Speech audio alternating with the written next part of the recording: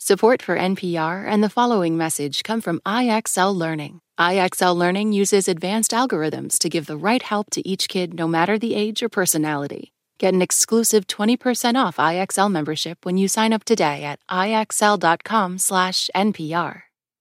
Hey, Shortwavers, Emily Kwong here with Maddie Sofia. What's up, Deuterinos? Okay, the time has come. This is officially my last week with Shortwave, and we are celebrating by sharing some of my favorite episodes and memories, plus a brand new episode on Thursday. And a special send-off for our beloved host, Maddie Sofia, on Friday. We're going to pull back the curtain to talk about what makes Shortwave, Shortwave, and prove to you that Maddie's not really going anywhere. Her spirit is in the very DNA of this show. That's right. Even in the shortwave afterlife, I will haunt you. Yeah, like every time a scientist uses a superlative, like the fastest, the greatest, I'll think, is it though? Because of you. My job here is done, honestly. And as a science journalist, I believe the greatest gift you can give someone is fact-checking them. Oh my gosh, I'm going to miss you so much. Okay, so in addition to being the queen of nuance, Maddie is also a science communication clown, safe to say, bringing people in using humor, connection, and surprise. Of course, I didn't know she was going to one day use all of those tactics against me in the name of Shortwave. Emily is referring to one of my favorite memories. This was when we were all together in the before times in the studio, and we were making our episode on the science of thrill-seeking. Emily, you were talking a big game about love and being scared. So, producers Brett Hansen, Rebecca Ramirez, and I hatched a little plan. It was such a betrayal. Britt hid in the studio for, hours before I got there. Days. It was days. We had to deliver her food and water, I think. Okay, I won't spoil exactly what happened, but I saw my life flash before my eyes this moment. Enjoy, everybody. You're listening to Shortwave from NPR. Hey, everybody. It's Emily Kwong here with Shortwave host Maddie Sofia. Heyo. Real quick, before we get started, we just want to say thank you so much to everybody who's been listening to Shortwave so far. Thank you. If you're enjoying the show, do us a favor by leaving us a review on Apple Podcasts. It helps us get the show in front of all kinds of new people. Which is what we want. Absolutely. All right, Maddie. So it's our very first listener question Woo! episode. Woo-woo! And we're keeping it Halloween-y one more day. Because we do what we want. Yeah, we asked for your Halloween-themed questions. Yes, and we got a lot of awesome questions from you guys. Y'all are weird. Like, good weird. A bunch of you wanted to know why people seek out scary situations. We're talking haunted houses, scary movies, puppets. It's not scary, Maddie. Well, Kwong, do you like to be scared? I really enjoy being scared. Yes! You are the worst! This is planned! You said you liked it. I do like it! Why am I smiling so big? So we did plant our producer, Britt Hansen, in the corner hiding to pop up. And now Emily Kwong is on the ground. Honestly, that was the best thing we've ever done. All right, moving on. All right. So one person who, like you, also loves scary stuff is our listener, Charlotte Decker. Hey, Shortwave. So October is my favorite time of year, and I tend to get into the Halloween spirit by doing things like watching lots of horror films and going to haunted houses. However, it does strike me as kind of counterintuitive to willingly put myself into scary situations for fun. So I was wondering if you would be able to shed some light on what exactly is behind this psychological drive that's shared by myself and others this time of year to willfully scare ourselves as a form of entertainment. Charlotte, great question. Every time I've gone to a haunted corn maze, I've asked myself, why am I doing this? Why am I doing this? So I went hunting for answers. Okay. And I spoke to Ken Carter, a psychologist who teaches at Oxford College of Emory University. And he's written a book about people who love intense experiences. And my favorite thing about him is that he himself is a big old scaredy cat. I was actually, I don't want to say forced, but I was forced to go to a haunted house for a photo shoot. So you had a great time there is what I'm saying.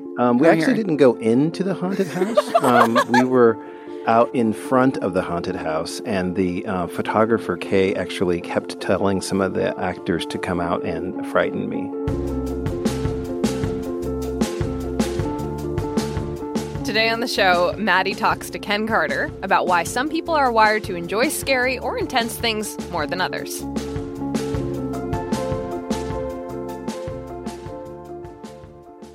This message comes from Apple Card. You earn up to 3% daily cash on every purchase. That's 3% on products at Apple, 2% on all other Apple Card with Apple Pay purchases, and 1% on anything you buy with your titanium Apple Card or virtual card number. Visit apple.co/card calculator to see how much you can earn. Apple Card issued by Goldman Sachs Bank USA, Salt Lake City branch. Subject to credit approval. Terms apply. All right, Maddie, so what did Ken have to say about Charlotte's question? Okay, so the first thing he told me is that Charlotte is probably a person that's called a high sensation seeker. What's that? Basically, it's people that crave intense experiences that they're willing to take, like, physical or social risks to have those experiences. And how can you tell if someone is a high sensation seeker or not? So there are, like, 4 things that kind of factor into that. And that's how much you like really thrilling experiences, like our listener Charlotte, who likes haunted houses, how much you're willing to seek out new experiences, stuff you've never experienced before, how much you can tolerate boredom, and how much you're willing to be, like, wild and unrestrained. The people that are the high sensation seekers, these are the people who can really tame chaos. And there's some physiological traits to them that make that easier for them, actually. Right. So tell me about some of the differences between people like Charlotte, who like scary stuff, versus people like you, who don't like being scared. Yeah, so you're probably familiar with sort of the fight or flight response. Yes. And so cortisol is one of the hormones that's sort of responsible for getting us ready to fight, flee, or freeze in those situations. I prefer freezing. Yeah, I'm more of a flyer myself. You're a flyer? Gotta go. I'm definitely not going to fight, and if I'm going to fight, I'm going to bite. But keep going. And so what we find is that there are some people that are high sensation seekers. They don't produce that much cortisol in those situations. So we think about them being adrenaline junkies, but what they do produce more of is dopamine, which is that neurotransmitter that's associated with pleasure. So the folks that like scary stuff have kind of a less of a stress response during the scary stuff and more of a like, this is fun response. Absolutely, absolutely. And then the low sensation seekers, on the other hand, they're producing more cortisol. So they're actually getting their body ready to fight the danger. And they're probably not producing that much dopamine, so that they are sort of seeing it as a dangerous kind of thing. Right. There's another sort of layer to it, which is there are 2 different systems in your body that sort of respond to the things around you. One's called the behavioral inhibition system, and the other is the behavioral activation system. And these are sort of like traffic lights that sort of respond to things around you. The behavioral inhibition system says, oh, this is something that's possibly dangerous and bad, and tells you to stop. And the behavior activation system tells you this is something's good, approach it. And people that are high sensation seekers may have overactive or really high approach systems and says, oh, that looks really great. Go towards it. Right. So they're just like green light all the time. Let's do this. Exactly. Let's do this.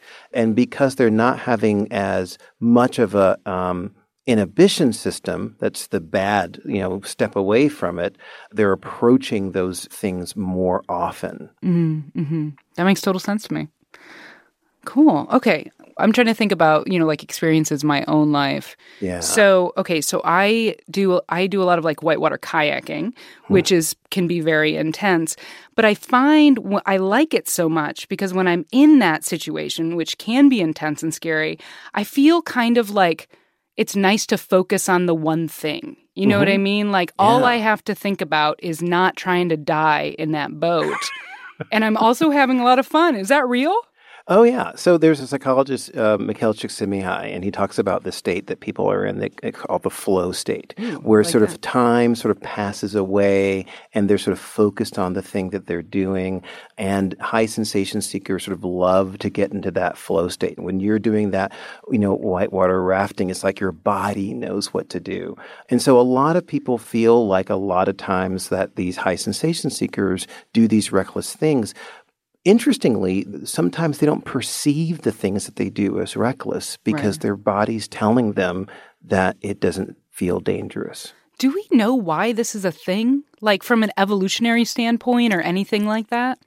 We kind of need them. We need them as first responders, right? And so we want people who can save us during certain times. You want a high sensation seeker in the cockpit of an airplane during an emergency. You do not want someone like me working in an emergency room. I would be overwhelmed with all of the chaos. Luckily, when there are emergencies that happen, training can kick in for a lot of people. But, there are some advantages to having high sensation seekers around us for sure. So, okay, is Charlotte always going to be a thrill seeker, or does this change with age? Like, is she going to grow out of this? Yeah, so what I've been finding is that the research suggests that high sensation seeking tends to peak in adolescence, which probably explains why a lot of the videos that you see online are people in adolescence doing these kinds of things. Oh. Yeah, but there are some things that may be environmental that can influence that. There's something that a lot of the people I've been talking to say that I call anchors, which are people that sort of pull them back from their high sensation seeking things. And these can be either family members or when people have kids. I talked to one woman that said that she loves going skydiving, but her husband reminds her that she has kids who would like for them to continue to have a mom and that maybe she shouldn't skydive as much as she would want to. And so those individuals may decide not to do as many of those kinds of things. So, there may be some changes in terms of biological kinds of things that may make people not be as sensation-seeking as they get older biologically, and also maybe even sort of environmentally. This is fascinating. It really is. Thanks for bringing this in, Maddie. Well, thanks, Charlotte, who made this all happen. Charlotte, we appreciate you. And yeah, Ken Carter is a riot. His new book is called Buzz: Inside the Minds of Thrill Seekers, Daredevils, and Adrenaline Junkies.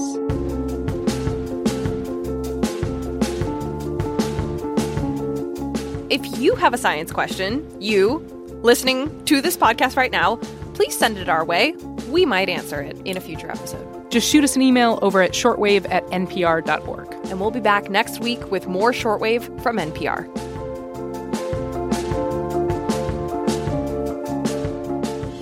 This week's episodes of Shortwave were produced by Brett Bachman, Rebecca Ramirez, and Britt Hansen, and edited by Viet Le.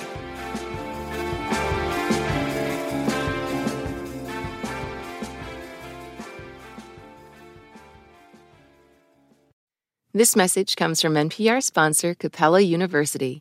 With Capella's FlexPath learning format, you can earn your degree online at your own pace and get support from people who care about your success. Imagine your future differently at capella.edu. At this year's Oscars, Oppenheimer took home the award for Best Picture, Emma Stone and Robert Downey Jr. also picked up wins, and Ryan Gosling brought the Kenergy. For a recap of all the highlights, listen to the Pop Culture Happy Hour podcast from NPR.